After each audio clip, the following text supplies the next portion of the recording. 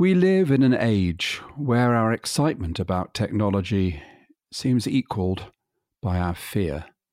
Yet, in some ways, how we feel seems irrelevant.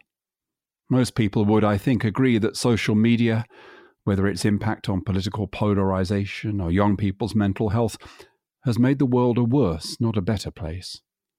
But does anyone seriously think we can put the genie back in the bottle? Indeed, the protocols of one of our most prominent social media platforms, Twitter, are the result less of a consideration of public interest than of the eccentric whims of one of the world's richest men. So as predictions of the possible impact of AI become ever more apocalyptic, what should we do? What can we do? In this episode of Forward Vision, I'll be talking with Meredith Broussard, an academic, technologist and writer. In her new book, More Than a Glitch, Confronting Race, Gender and Ability Bias in Tech, she makes a powerful case for us to understand and take control of the technology that increasingly dominates our society and, according to her, reinforces some of its worst qualities. Bored of the same big ideas podcasts that teach you nothing? Sick of self-appointed leadership gurus who peddle the same tired old tropes? Want to really get under the skin of some fresh thinking? Then you've come to the right place. This is Forward Vision, the podcast presented by Matthew Taylor and brought to you by the Forward Institute.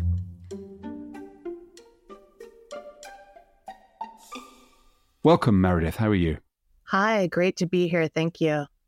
Thanks so much for joining. I found the book fascinating. Now, the book's only recently been published, but it's typical, isn't it, of this field, that even though your book's only just been published, even since then, the AI debate has kind of exploded with some of the field's most prominent scientists and business leaders issuing these terrifying warnings. So I just wanted to start before we get into the book, Meredith. What do you make of this sudden apocalyptical narrative about AI?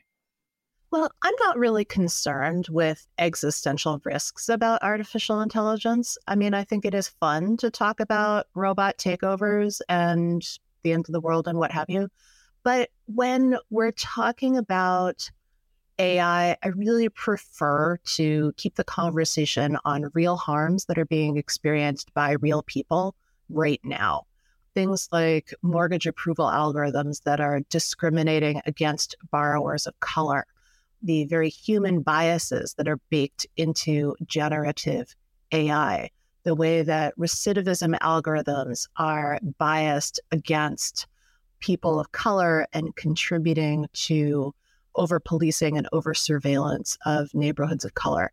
I think we don't need to worry about existential risks because AI is pretty bad already.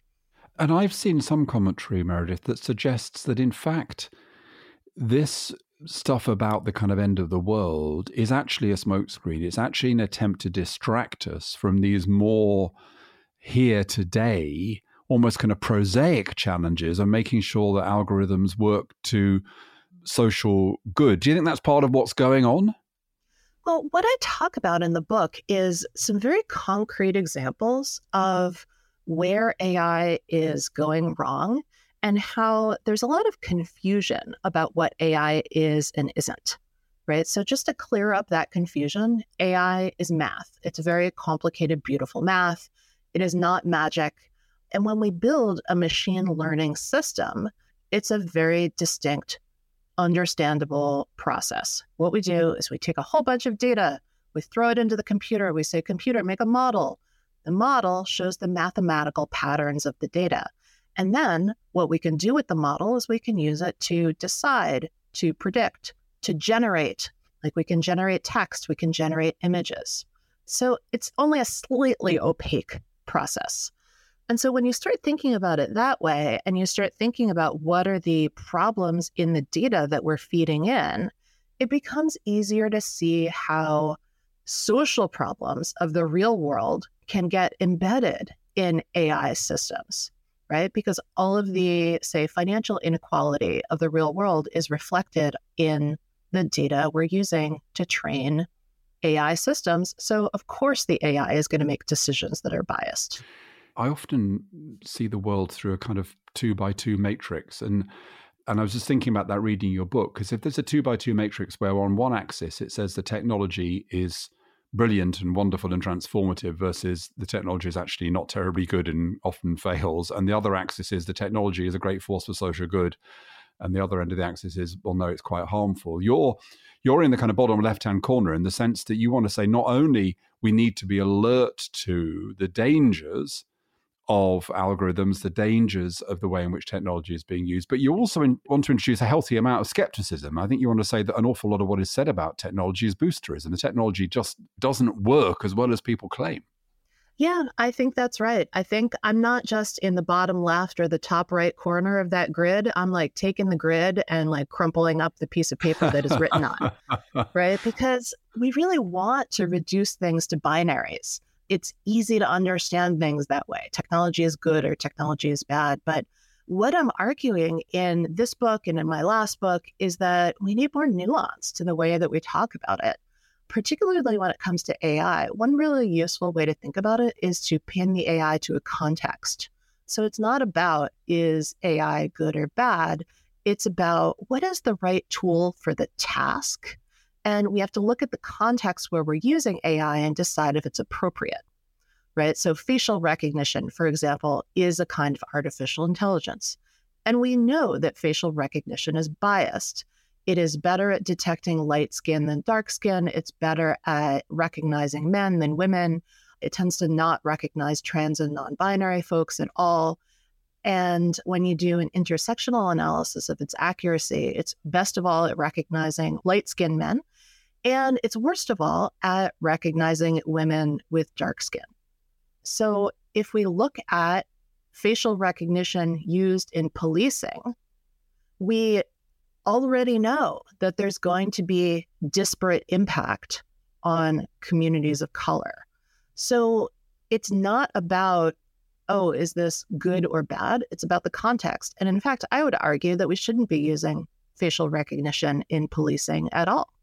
Yes, and you make that case really strongly. I work now, Meredith, in the kind of area of health policy, and we often talk about the fact that only about 20% less actually of your health outcomes are to do with the interventions of the health service. The other 80% are to do with other factors. Genetics is part of it, but also kind of social determinants of health. I just wonder what you would say the proportions are in terms of these technological harms. What proportion is just because of the data? Because the data that is chucked in is itself reflective of an unequal world. And to what extent, what proportion of it is the technology itself that somehow in its design, in what is claimed about it, exacerbates that? I think that something that's really useful for me is to just take a step back and wonder, where did this belief that the technology works come from?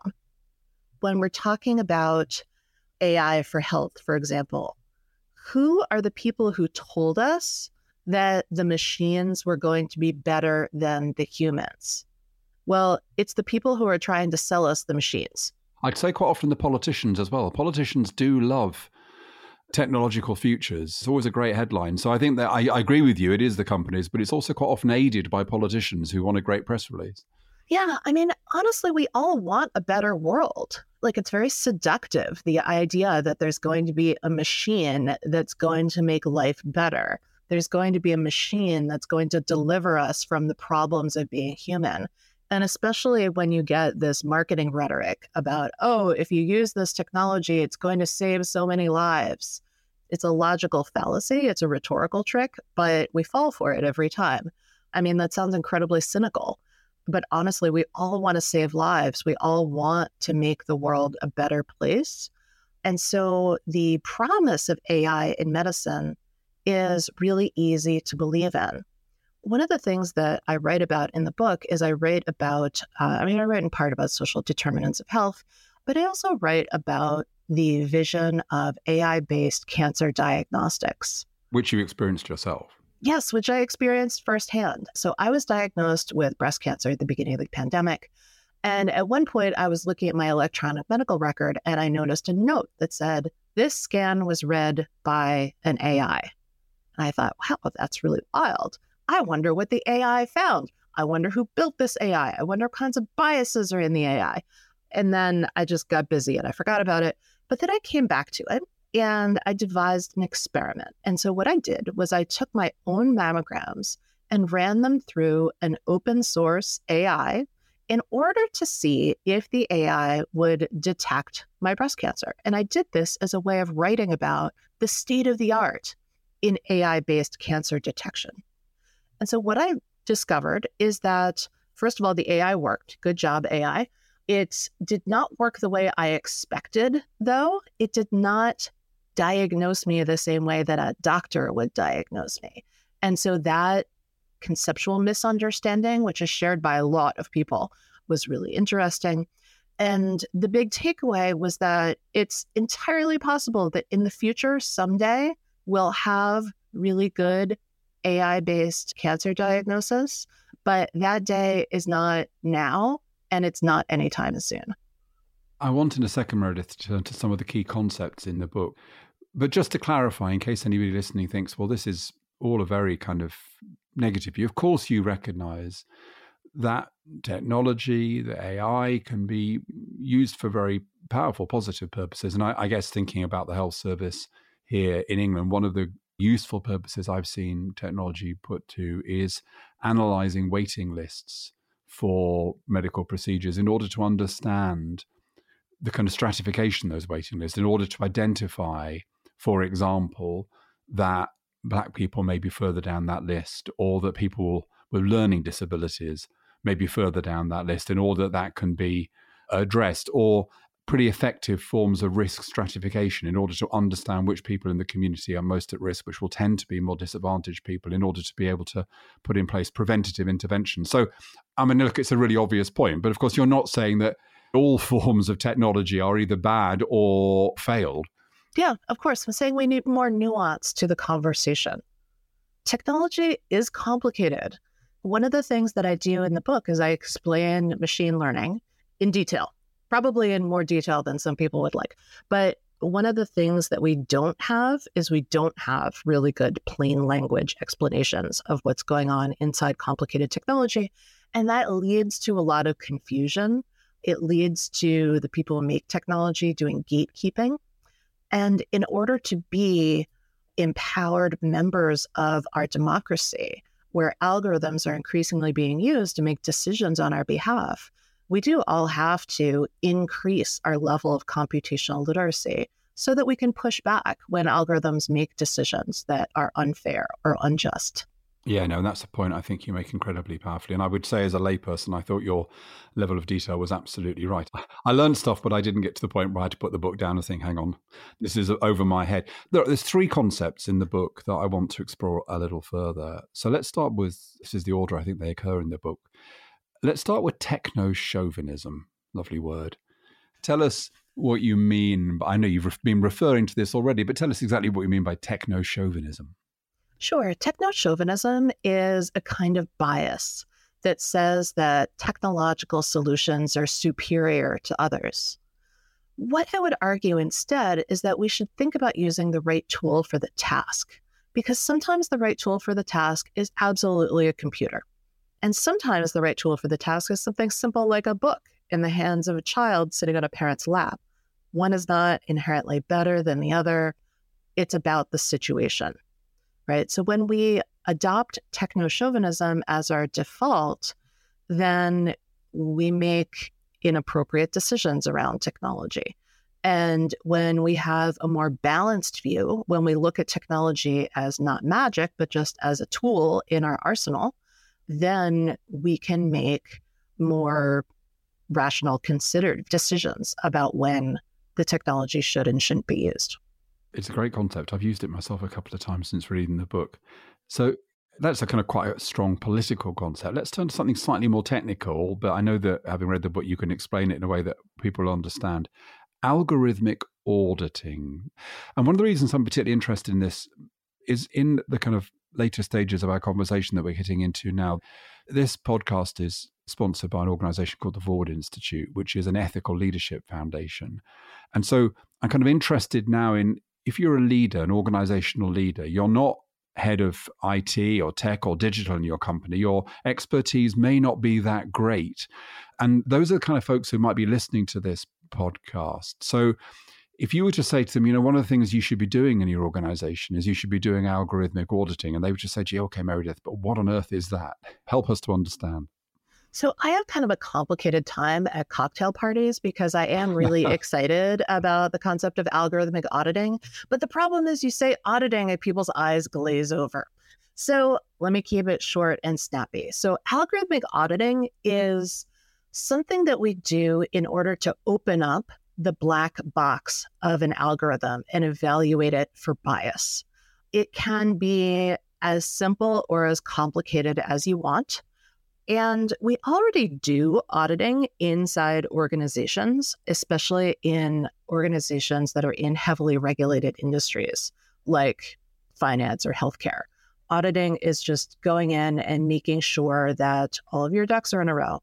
So one way that you can audit your algorithms is you can look at the decisions that are made, right? So you can look at your mortgage approval algorithm. You can look at the number of people of color who have been approved, the number of white people who have been approved, and you can compare them and see if there is disparate impact.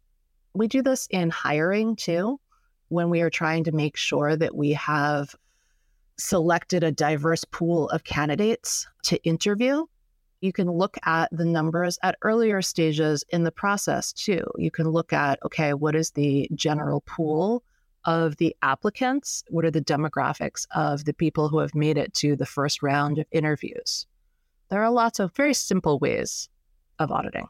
So there's a distinction here, isn't there, Meredith, between looking at what goes in and looking at what comes out, and then looking, as it were, in what's sometimes called the kind of black box of the algorithm itself, what's going on there. And as you say in the book, in order to understand what's going on in there, you do need to have technical skills. And reading that, what it reminded me of, I remember a nutritionist once saying, don't buy any item of food if it contains ingredients that you wouldn't have found in your mother or your father's kitchen. If you don't want to be ultra-processed food, check the ingredients. If there's something that your mother or father wouldn't have had in the kitchen cooking for you when you were a kid, don't buy it. And I've kind of tried to apply that a bit myself. I wonder whether there's a similar principle for leaders, which is, if you're buying a bit of kit, if you're introducing bits of AI, don't do it unless there's somebody in your organization who can explain to you what's going on in the middle of that if you need to know. Is that a good principle, do you think? I do like that. That would be a really good starting place. Interestingly, there is a movement to develop nutrition labels for algorithms. Oh, wow. Yeah. If you search nutrition labels for algorithms, you'll get a couple of different organizations who are working on this. And there's also a movement for something called model cards. And model cards are standardized ways of describing what goes into an algorithm and how it's constructed. So we do need better ways of getting insight into algorithms, and we do need standards around this. The standards are evolving. Algorithmic auditing is really new. So the community of people who do it is still pretty small. And like I said, the standards are coming together. The National Institute of Standards and Technology in the US has something called the AI Risk Management Framework that is a really good starting point for understanding and evaluating what are the risks of an AI system. And that takes me to a third concept. And actually, although there's a lot in the book that's pretty depressing. Thank you. But rightly depressing in the sense that people replicating and worsening biases in society, the boosterism of technology companies, all of that kind of stuff. But it's positive. The ultimate story is positive because you're not, I described you as a technologist, an academic, a writer, but you're also an activist, and you're an activist in this space. And so the third concept is public interest technology, which is where your book turns towards the end. I'm interested not only in how you would define public interest technology, but also tell us a bit about how this movement is growing, because that's what gave me hope, really, that you were describing something with a combination of activists, of academics, of government institutions. It felt as though there was a real momentum here.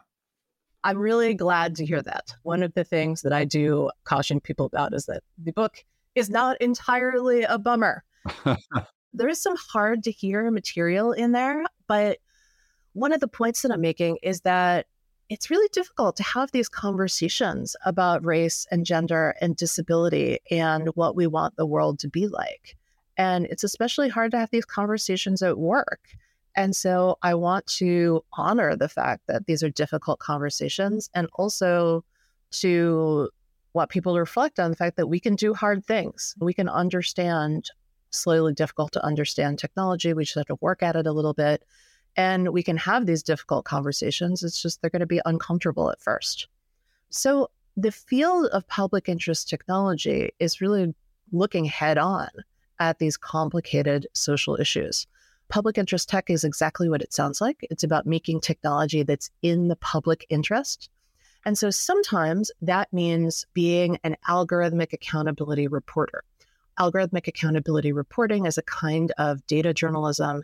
It's about investigating algorithms, holding algorithms and their creators accountable.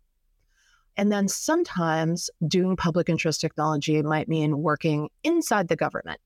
Maybe it's something like working on strengthening a government website so that in the next pandemic, when millions of people file unemployment claims simultaneously, the unemployment website doesn't go down.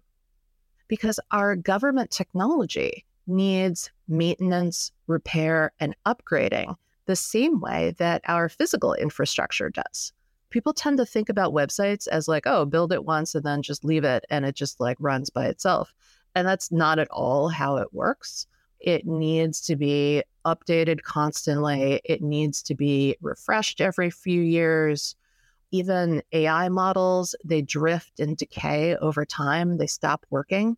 Same way that like a bridge deteriorates over time and needs maintenance and updates, right? So we need to think differently about technology. We need to stop imagining that it's magic. We need to think about it as just math happening on machines. And we know what the physical reality of machines is. They break, they do things badly. You have to spend a lot more time than you ever anticipated doing tech support for your house. It's kind of a pain. And Meredith, it occurs to me that if you go to a business now or any large organization, they'll have certain standards. They'll have certain environmental standards they're committed to. They might have certain equality standards that they're committed to. Do you think, and maybe you'll tell me there already is, but do you think there should be a standard that organizations should aspire to in terms of things like algorithmic auditing, so that if a company wants to boast about its technology, one can say, okay, well, that's fine, you're using this technology, it's great, but have you signed up to that kind of code of practice in terms of ensuring that your technology is transparent, is in the social good, that you do understand it sufficiently to understand? I mean, is there something like that? Do you think there should be? Maybe. I mean, that's certainly a good idea. I think that we could do two things to start. One is we could demand that tech companies are compliant with existing laws. Like there's a lot of conversation about, oh, we need a new regulatory agency to govern AI. People have been saying that for a really long time. Nobody's ever put it together. So I'm more enthusiastic about enforcing existing laws like civil rights law inside AI systems or inside tech worlds. Because targeted advertising, for example, has been found to violate a number of civil rights laws in the United States. For example, Facebook was found to be showing housing ads to people from only certain racial groups, or showing higher paid job ads to men as opposed to women, right? So we should just be doing enforcement of our existing laws. The other thing that companies can do is when you are signing a new enterprise software agreement, you can demand that your vendors demonstrate to you that their systems are audited or are not biased against different groups, right? So by demanding that the vendors proactively demonstrate that their systems are not being biased, then you're going to move the needle. I want to ask you a final question, and this has been such a great conversation. I'm sure we're not going to fall out, but I guess it might be an area of slight political difference, but I just want to probe it. So I don't know if you're aware of, I'm sure you are, of the work of the political philosopher John Rawls, but Rawls has this really important principle, which is that inequality is only permitted, or things which lead to inequality are only permitted if they make the lives of the most disadvantaged people in society worse off. So his argument is, behind a veil of ignorance, if you didn't know what kind of person you were going to be in society, you would want society to be equal because you wouldn't know who you were going to be in that society. And if someone said, well, would you have change in that society? You would say, well, I would allow change if it increased inequality as long as everyone benefited, because I don't know where I'm going to be in that society. Now, I felt in your chapter about disability and technology and the attempts that have been made, the claims that have been made, and how they still fall short of full inclusion, that they still represent what you describe as ableism.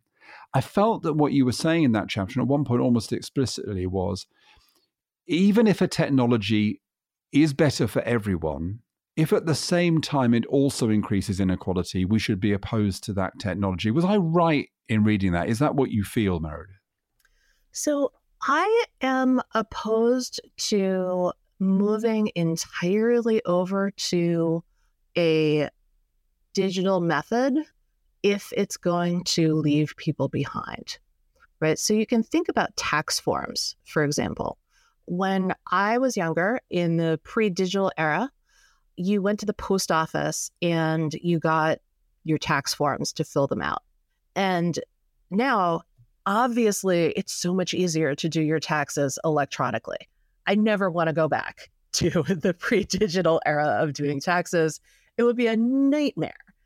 But there are people out there who do not use computers, right? There are people out there who still need the physical tax forms. And so we should still have them at the post office. We don't need to have all of the forms every single post office. Like maybe there's some kind of system where you order them or ahead of time. Like we can be more targeted about where we're getting things. But we need to think about access and we need to think about inclusion. So that's the electronic versus the print situation. When we're thinking about digital inclusion, one of the concepts that was really important for me as I was learning about disability and accessibility for the book was the concept of a disability dongle. And so this is a term that folks use to describe some kind of product that the engineers and designers are totally certain is going to be a transformative technology for disabled people, and then disabled people don't really want it, right? So a really good example of this is the stair climbing wheelchair. People are always trying to invent a wheelchair that climbs stairs. And if you do an online search for stair climbing wheelchair, you will find a ton of really interesting images. And I absolutely agree, as a design exercise, it's really useful to think through. Then when you go to a wheelchair user and you say, hey, do you want this stair climbing wheelchair? By and large, they'll say, no, thank you. That looks scary. That looks unnecessary. Actually, what I'd rather have is a ramp. I'd rather have a ramp or an elevator. Then you realize, oh yeah, we already have this perfectly good technology that works all the time, and we don't need to over-engineer a solution. This is a debate that happens a lot in the health service in England, which is, on one side, there's a kind of cavalier attitude, which is that the digital divide is closing all the time. Even the poorest people in society have smartphones now. Get over it. On the other side, a kind of, it's quite unusual, but some people say, look, you can't do this if anyway anyone is going to be excluded. But I think your approach is the right one, which is, look, if the technology is going to benefit 95% of the people, then you need to do it. But what you don't need to do is to then just ignore the other 5%. What you could do is work really, really hard on how, in one way or another, you make sure those 5% are still included. And that really shouldn't be beyond us, I don't think. Yeah, we absolutely have the capacity to do that. And that's the kind approach, that's the ethical approach, that's the inclusive approach. And so I would love to see us moving toward that kind of mindset. Well, look, Meredith, talking to you has been as alarming, as inspiring, as engaging as reading More Than a Glitch, Confronting Race, Gender and Ability, Bias in Tech. Thank you so much for joining me. Thank you very much. As you know, this program is sponsored by the Forward Institute, an ethical leadership foundation. Listening to the AI doom warnings and reading Meredith's book, I'm left unsure of whether we can hope to control technology and turn it to social good. But it seems to me that the leadership challenge right now is to believe that we should and to act on that belief. All of our futures depend on it. Goodbye. The Forward Institute is a non-profit organisation with the mission of building a movement for responsible leadership.